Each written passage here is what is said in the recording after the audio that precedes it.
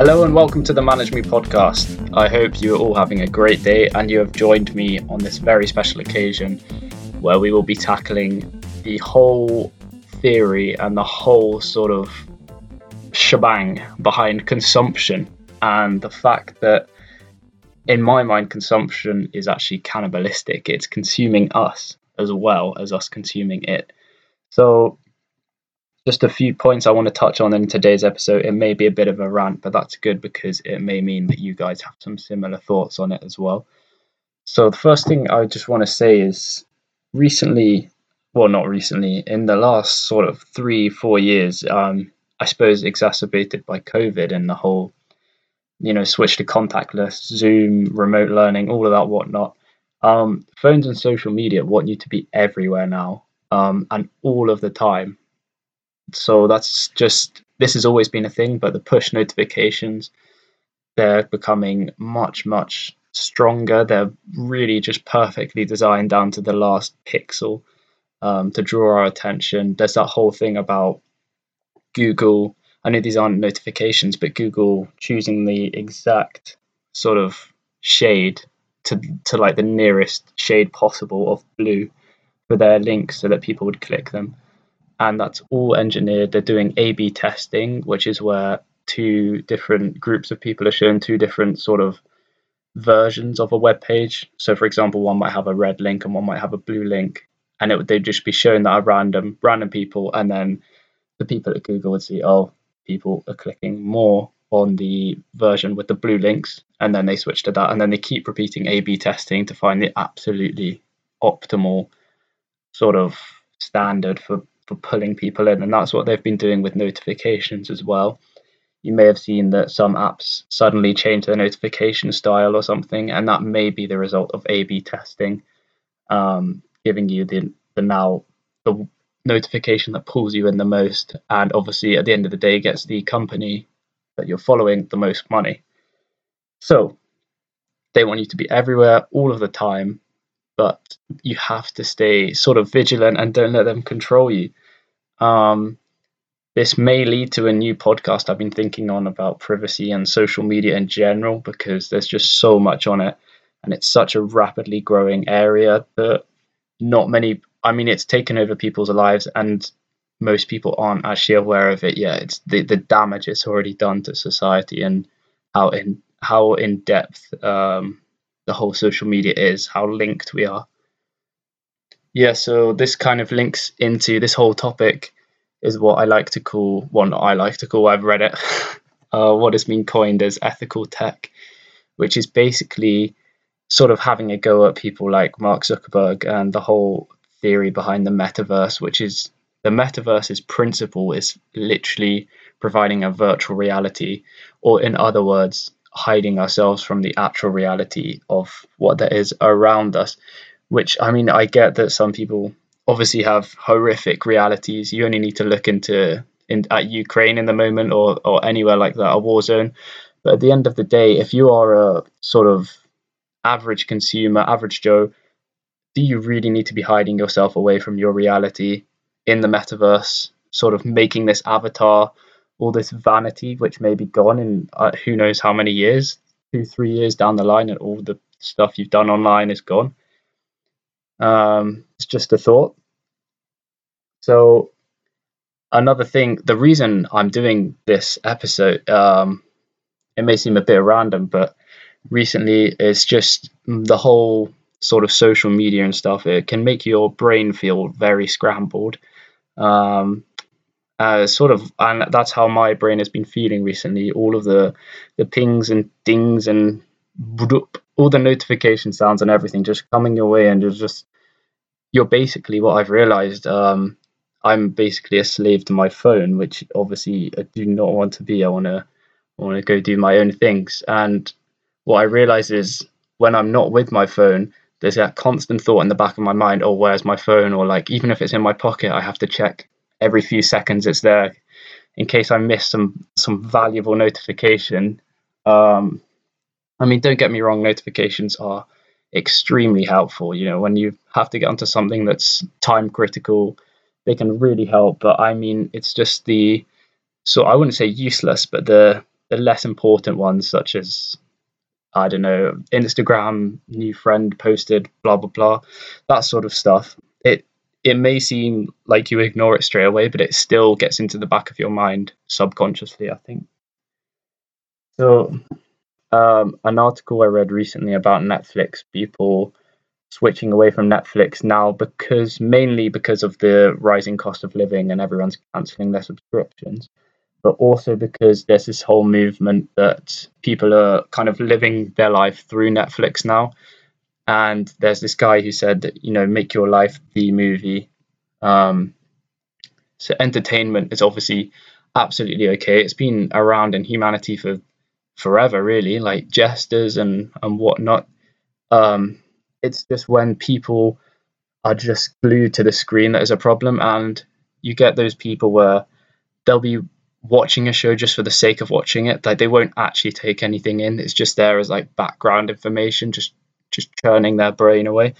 And you may think, oh, it's okay, like they're not actually watching it, like it's fine, but it's still subconsciously getting into your brain that you have to be constantly consuming something. So they might be on their phone as well, doing two things at once, consuming two things at the same time, and yeah, essentially just getting an absolute overload of dopamine and consumption and all of these sort of what are these sort of images that social media throws at you that wants you to be these certain things, which can really have a go at people if they're not like wary of what's actually happening. There's the old saying, this goes into social media, the old saying, if you aren't paying for the product, then you are the product, which is what more people are realizing now with the whole movement of the Netflix film Social Dilemma pointed it out very nicely.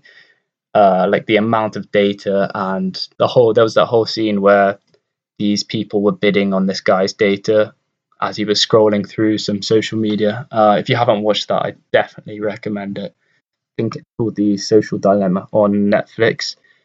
So yeah, it kind of just points out that if you are using a free service, which most of the internet is, there is a hidden sort of marketplace, I suppose, for what you are searching for. And it's ridiculous the amount of data that these websites are taking from you. There's that. I recently did a uni project on Uber, and we were talking about how, Uber obviously needs to take your location data and your time data and everything to, make sure the driver meets you at the right time. But what most people don't realize is it takes data such as the weather, or the worst thing I find is the battery percentage of the device the person's using it on.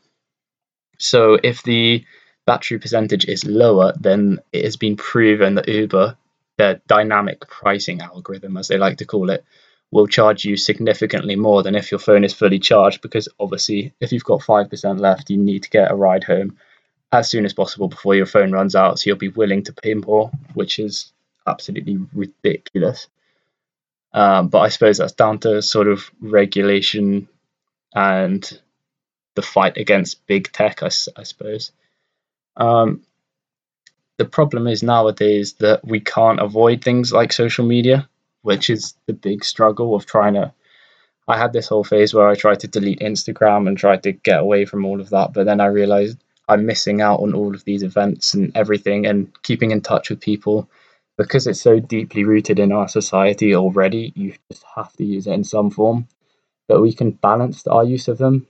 Obviously, following the people we want to see, like deep down we actually care about, is a start on things like Instagram instead of just random follow for follow and things. But I'd say one of the most important things that I've found personally, this probably won't work for everyone, but it's just something I've found, is when you're actually using the social media, you think every few minutes or something, like, do I need to be doing this? Sometimes you do, sometimes you're texting friends and stuff, but sometimes you're just randomly scrolling. And if you keep asking yourself that, it will become a habit. So when you are stuck in that so-called rabbit hole of going round and round these algorithms, such as Reels or TikTok or whatever, then your brain will call out to yourself, do I need to be doing this? It's easy to ignore that, but if you get into the practice of genuinely listening to yourself, which is what I have found, it does help sometimes. other times I am genuinely just stuck on it for hours, um, which isn't ideal. I'm trying to work to fix that, but it's okay. It's good. It's okay to happen every so often. It's just when you're constantly doing it every day, it's your nighttime routine to scroll for hours. That's when it can be a bit of a problem. And the whole thing about the nighttime routine scrolling for hours, it's something many people I know do. And I do it definitely. I'm not out of that. But it sort of gets you into the cycle of living for the weekend, which can be a very toxic cycle if you're not aware you're doing it as once again. So sort of rambling through the week, pushing yourself through to that Friday, and then just sleeping for the whole weekend. I mean, to be fair, that's exactly what I did last week. So once again, I'm not I'm not a pro at any means. It's just I'm making this episode to sort of document what's happened to me while I try and find sort of a way through, um, sort of find some possible solutions instead of just living for the weekend. I stumbled across this guy as I was actually going through some reels and whatnot, scrolling. A guy called Alan Watts, really famous philosopher who he died like 30 years ago or something. So yeah, oh, that wasn't very relevant. But anyway, this English guy, and he has some really interesting philosophy on sort of it's not to do with social media, but you can sort of apply it to everyday life, and it's like uh sort of the purpose for living and why we're here. And after reading a few of his things, it made me look at all of this social media and everything very, very differently. So once again, yeah, it's not a direct sort of solution to social media, but it's just a way of thinking, which I kind of applied to a few situations, and I think it really helped me. Um, so I've outlined all the problems and stuff. He was one of the solutions, and some other solutions I've found is like turning off those push notifications, even on something time critical. Okay, on something absolutely time critical, maybe have the notifications on, but if it's like, say, you need to do something by the end of the day or something and it's not going to take long, then you can turn the push notification off. Still leave the notification on so that sort of when you turn on your phone, you'll see that notification on the screen. You'll be like, I've got to do that. Instead of what I mean by push notification is one that pings at you. So your phone's off and it buzzes and then gets your attention. That's what I mean by push notification. I don't know if it's the actual correct definition, but anyway, that's what I mean. So sort of turning those push notifications off for anything that's not extremely important, and then turning notifications fully off for anything that's not important. And so, for example, messages from friends and stuff, you can still have those as notifications. That's what I've done, but I've just turned most of them off as push notifications. So there's not like I'm not so I can like focus on what I'm doing and I'm not suddenly hearing pings and bings and bloops from my phone, and then I need to constantly feel like I need my phone next to me. So I check. Um, I'm not saying don't check your phone, but definitely think before doing so. So I know it's extremely hard, and I've been trying to do it, but when I look at my phone, I think to myself before I instinctively grab it and start opening up apps. I try to tell myself like, "Do what am I doing?" Like, ask yourself, why do you need your phone? It won't happen every time, of course. Like we're humans, we're not robots, but it's worth a try of just asking yourself, like, why am I going on my phone now? Um, yeah, instead of just mindlessly picking it up, and then you don't even know what you do with it. Yeah, I've fallen into that so many times, and that's how you end up in all those rabbit holes. You just randomly pick up your phone because you want to consume. At the end of the day, that's probably it. Um, but I think that basically sums up this rant. I hope I managed to get a few of my points across, and I hope you could actually understand them. That would be ideal. But yeah, I just made this episode because those are things that I've been feeling about the whole social media and big tech and everything. So I just wanted to get my thoughts out there, and hopefully it resonates with some of you. And if it doesn't at all, then don't worry. Find another podcast, I suppose. But this is just for the people who may be struggling with that sort of thing, and hopefully it helps or Yeah, but anyway, definitely watch that Netflix film if you haven't. I know it's ironic I said don't watch Netflix, but this is a very good film if you know you're watching it, if you're paying attention. It's a very good film. The Social Dilemma, it's cool. But anyway, thanks again for watching, for listening, and I hope to see you in the next episode of the Manage Me podcast. Thank you very much.